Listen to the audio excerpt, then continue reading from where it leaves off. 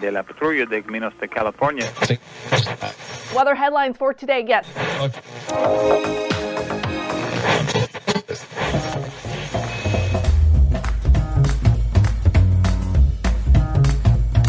Welcome to the Revenue Generator Podcast, an I Hear Everything production. In this podcast, you'll hear how industry leaders integrate sales, marketing, product, and customer success into a single business unit with a common goal of optimizing their revenue cycle. We'll unearth how innovators integrate data, technology, people, and processes to expedite demand generation and increase recurring revenue. Sit back, tune in, and get ready to meet a member of the revenue generation. Here's the host of the Revenue Generator Podcast, the CMO of Lean Data, Doug Bell. Welcome to the Revenue Generator Podcast, where we members of the Revenue Generation share solutions for how you can integrate your business to optimize revenue. I'm your host and the CMO of Lean Data, Doug Bell, and today we're going to discuss strategies and best practices in telco marketing. Joining us is Brad Pruner, who is the Senior Director of Product Strategy, Salesforce Industries at Salesforce, which provides customer relationship management software and applications focused on sales, customer service, marketing automation, analytics, and application development. And today, Brad and I are going to discuss how does VoIP go to market. Okay, here's my conversation with Brad Pruner, the Senior Director of Product Strategy, Salesforce Industries at Salesforce. Brad, welcome to the podcast. Thank you so much for having me. Thrilled to be here. It's great to have you on board. So, Brad, you're a creature of the telco industry. You've spent 26 years at TELUS, which is a 65,000 employee strong, $15 billion Canadian telco powerhouse. So I think our job today is to crack open your noggin and learn as much as we can about how telco goes to market. So for anybody that's tried to unpack telco, it's not just the major carriers anymore. The industry has grown. It's fractured quite a bit. And Brad, is it fair to say it all started with deregulation in the 90s and some huge shifts in underlying technology? Yeah, I was fortunate in my career to, over those 26 years, to have worked in many functions. I've worked in sales, marketing, operations, technology. I would say for most of a telecommunications firm's life, things didn't change that much. They were offering plain old phone service, plain old copper voice phone service. They were monopolies and think life was pretty good. I'd say there's two really large disruptors that hit carriers in the mid to late 90s. The first of those was the introduction of the internet as we know it today, packet data and the disruptive force that could drive into how they manage their networks. And the second was some pretty big shifts that occurred with our regulators, not just in the US or Canada, but globally, where the carriers were forced to introduce competition into their ecosystems.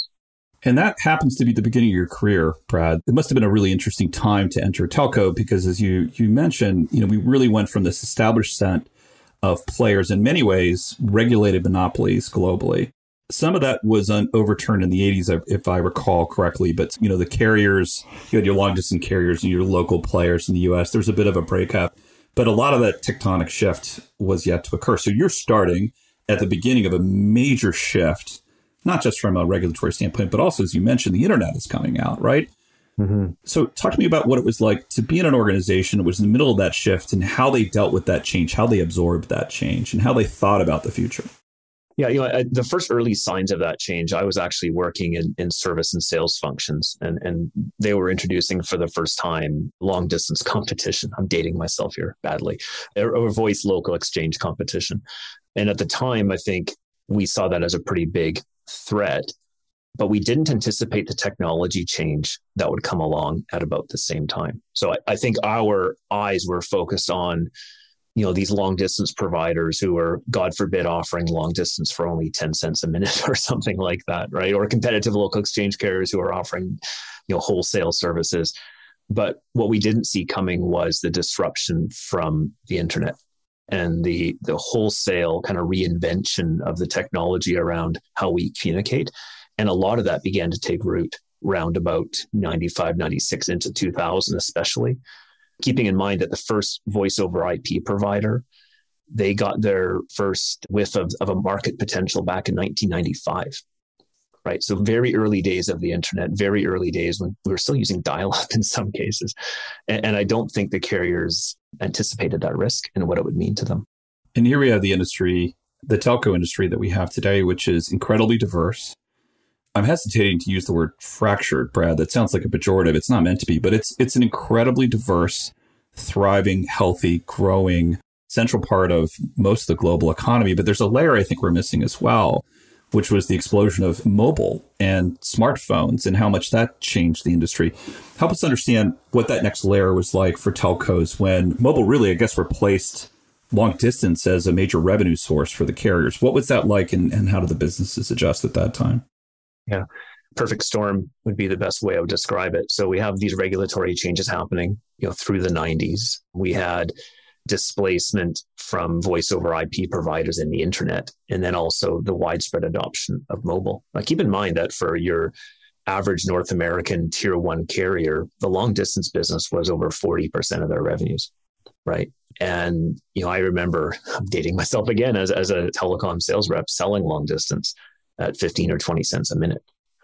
So that wholesale shift of the market, where not only could customers now choose to communicate via voice over IP or via email or via messenger or via whatever for free, and then insert in there also network displacement, because you had, copper networks suddenly facing relevancy challenges, being usurped by capital networks. It was a tectonic shift in terms of how carriers had to serve their clients and created some huge challenges for them in terms of how to manage those competing investment demands. Like, there were people who did not think that it was a carrier's place to invest in broadband networks in the very early days, right? That, people will always need voice service. Or, when in the wireless market, I recall sitting in meetings where, we were told that the iPhone would never displace the BlackBerry. The BlackBerry was the only serious B2B device, right? You see these changes now, of course, from hindsight, you look back and of course it's ridiculous. But, as a telco exec, you've got to make a lot of choices against a very confusing backdrop of everything shifting all at once. It's very difficult to manage. That brings to mind for me, Brad, this idea that the smartphone would not replace the BlackBerry. And I think it was RIM. They were called RIM. Research in Motion. Yeah, Research in Motion. And these are the folks that were, my gosh, they were the kings, right, of the proto-smartphone, right, the BlackBerry. And dating myself as well, I remember that day I got the Pearl, Brad. You remember that day when the Pearl came out? Everybody's like, oh my gosh, the screen is amazing. I can scroll a little bit. But there was this infamous moment where at one of the investor meetings, I think it was a journalist stood up with an iPhone, the earliest version of the iPhone, and held it up and said, what are you going to do about this? And the CEO at that time, whose name I can't recall, was incredibly dismissive of the technology. And 3 years later, he was out. And RIM was really, in many ways, it's still an organization, by the way, folks, still out there, I think, at some point acquired, but really RIM, its ascendancy was over at that point. But you said something, Brad, I want to grab a hold of, folks, and that is that at one point, 40% of your revenues was tied into long distance revenue. And I want people to take a step back and imagine the following scenario. Somebody comes to you and says that 40% of your revenue is in jeopardy. That wasn't the case for you guys, though, Brad. You didn't know that 40% of your revenue was in jeopardy. The early warning signs were there. So let's imagine instead that you don't know it's in jeopardy, but you're having to react in the moment to 40% of your revenue base going away. I imagine that as much as anything was a tectonic shift for telco, was this idea of this massive profit center suddenly going into the ether. Yeah. You have your eye on one challenge. And that challenge, we often said that the regulator was our biggest risk, our biggest competitor. They could wipe out our business with a scratch of a pen. And we thought that the long distance competition, driving rates down from 40 cents to 20 to 10 to 5, that was our biggest risk. The truth of it is the biggest risk was also the biggest opportunity, which was the internet. Like, what transformed long distance was, or destroyed the long distance market, but also created tremendous opportunity, was the internet. And that really takes a couple of different angles, right? Like, the internet introduced voice over IP, which was a tremendous opportunity for the carriers to reduce their own costs. Like, one of the very first use cases of voice over IP was not, me calling you over Skype or something like that. It was the carriers backhauling the back ends of their network using voice over IP between exchange centers, right? And that was a dramatic cost reduction for the carriers. The other big opportunity the internet presented, so while, yes, it did cannibalize the heck out of the long distance market, it also introduced a whole new market category called broadband, right? And if you think about, especially in the context of the pandemic and the conversation you and I are having here today, that whole market category did not exist and is inarguably much bigger than long distance ever was. When you consider fiber, when you consider 4G, 5G. So, every time there's a disruptive threat on the horizon, you can either ride that ship into the ground, which is, I think some carriers did. Some carriers did say, well, we're a voice copper company. We're just a local regional company. Or you could choose to make those big bets, those big investments in other technologies. And that very much was the dynamic that protected us from that revenue loss. Because net of that revenue loss that almost every carrier has experienced, most are still growing. And it's because of that displacement that we've seen. I think we like to think in our little bubble, Brad, for you and I, you're at Salesforce, I'm at Lean Data, our little bubble is tech. And we like to think of ourselves as being the adroit, the disruptors, the folks that have all the answers. I have to say, I think we benefited from and have frankly been outclassed in so many ways by how telco has adapted and changed over time. And I think, you mentioned this just a moment ago, Brad, but really the first early signs of that change was VoIP.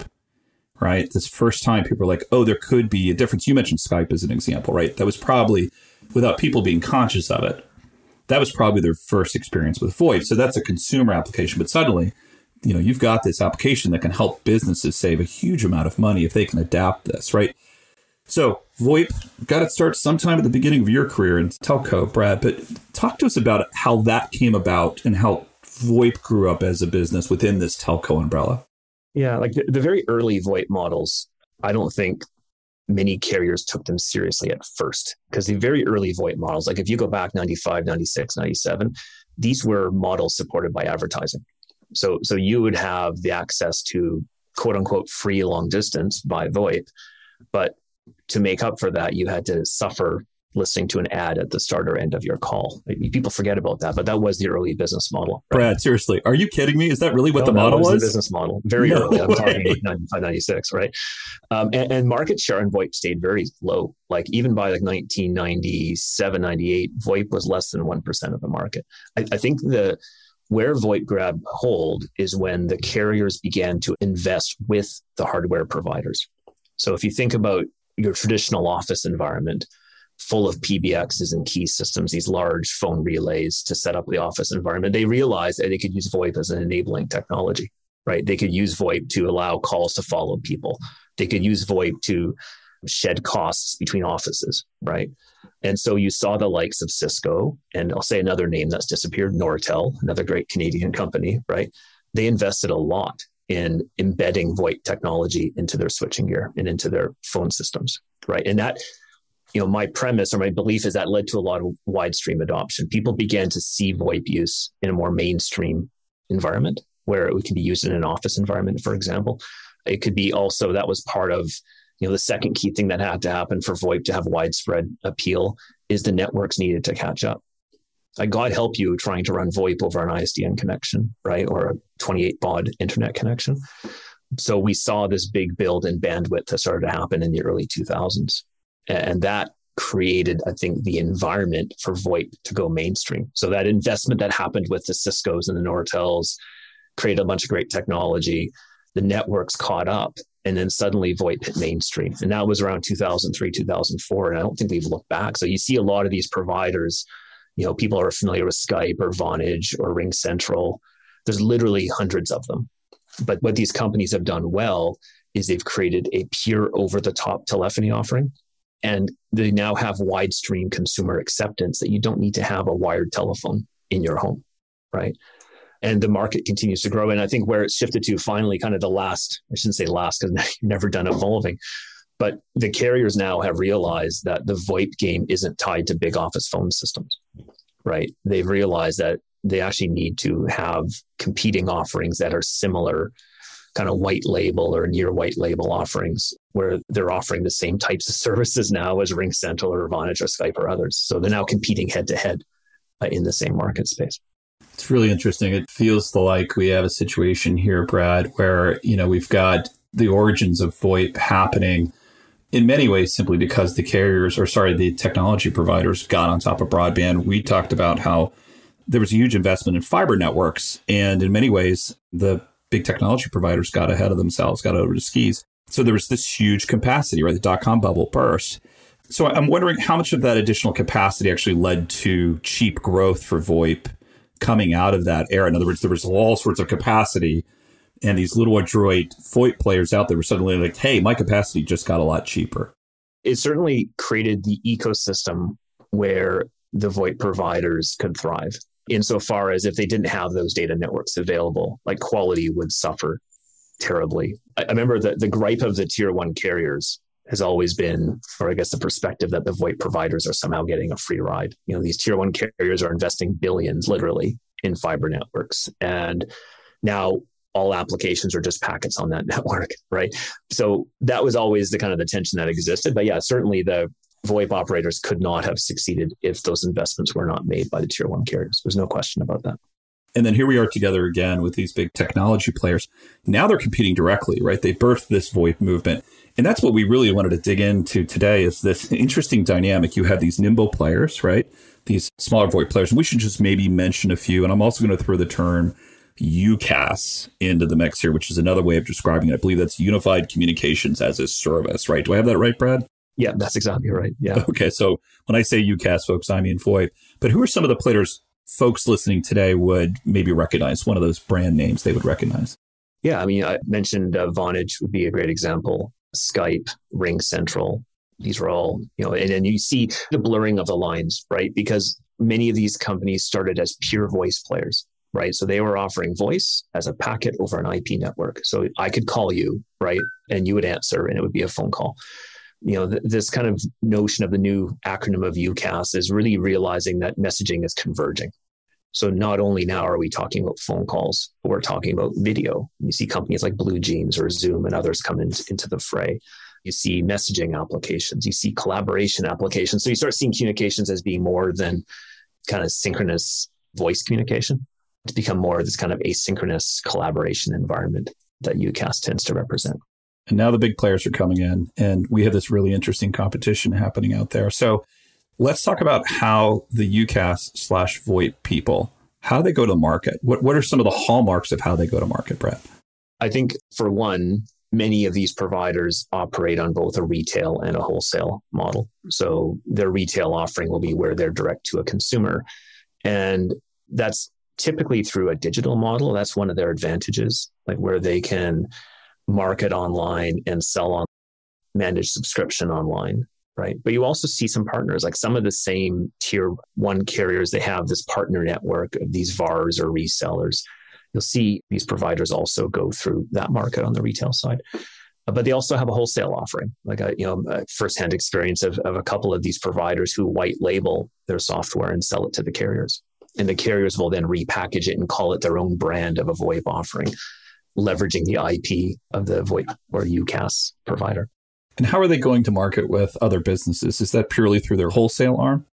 No, it would be both through wholesale and retail. Like to other businesses, I've cut my teeth and worked most of my career in B2B, right? And I'd say in the early days of competition in the B2B comms market, there was a view that customers would always want to work with an account rep. So, if you want to sell, if you want to be successful in B2B, you better have an account rep wearing a nice suit, right, who can go out and talk to the customer. That's long gone, right? I think the reality of it is now that we realize that, most all business people are also consumers and they get used to buying things in certain ways. So I think what a lot of these subscription services have done is they've created a willingness by B2B customers to buy online or buy on subscription, buy on spec. And so you see these providers actually, buying or selling to customers directly through online channels. And that's one of their unique advantages, again, because they're smaller, they're more nimble. They can create these channels and create market reach, even though they can't afford the armies of salespeople that are more traditionally associated with B2B sales. It strikes me as there's a ton of parallels to how SaaS goes to market here, how software companies like ours go to market, Brad, in many ways. And I have to say, having competed against the Oracles and the SAPs for a really long time, I would say I feel like that's the analogy I have in my head, right? It's this idea of smaller SaaS players with advantages in their business model, allowing them to go to market more efficiently, right? And then facing these bigger folks that ultimately can't adjust as quickly. If I could just top up on that, because it's interesting in terms of the market reach, right? Because what you saw with the tier one carriers is they started in the enterprise markets and have these large sales forces and these large employee bases where they push into that market using a direct sales model. And these smaller upstart providers could never afford that reach. They kind of push bottoms up with a pure, more like a SaaS type play where they're just selling direct to the consumer. they're bumping into each other now, right? You have enterprise buyers who would consider subscribing to a voice over IP application service as their only means of office communication. Like that is jaw-dropping. There was a recent study that said that 90% of IT managers are no longer considering investment in office telephony. 90%. That's another huge business that's effectively gone. So I think the buying paradigm quite dramatically, and the pandemic has accelerated that.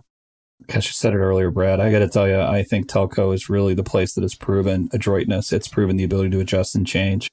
I think it's ultimately the birth mother of SaaS in many ways, and all the tactics that we've adopted and learned from and really benefited from and enjoyed.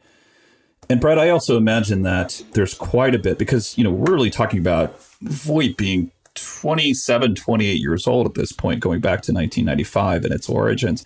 I imagine those are some very interesting rev tech stacks that they're sitting on top of and managing. And I'd like to dig into that more. Brad, would you come back and talk to me about how to deal with those rev tech stacks? Absolutely. I'd look forward to it. All right, fantastic. Okay, that wraps up this episode of the Revenue Generator Podcast. Thanks to Brad Pruner, Senior Director of Product Strategy, Salesforce Industries at Salesforce, for joining us.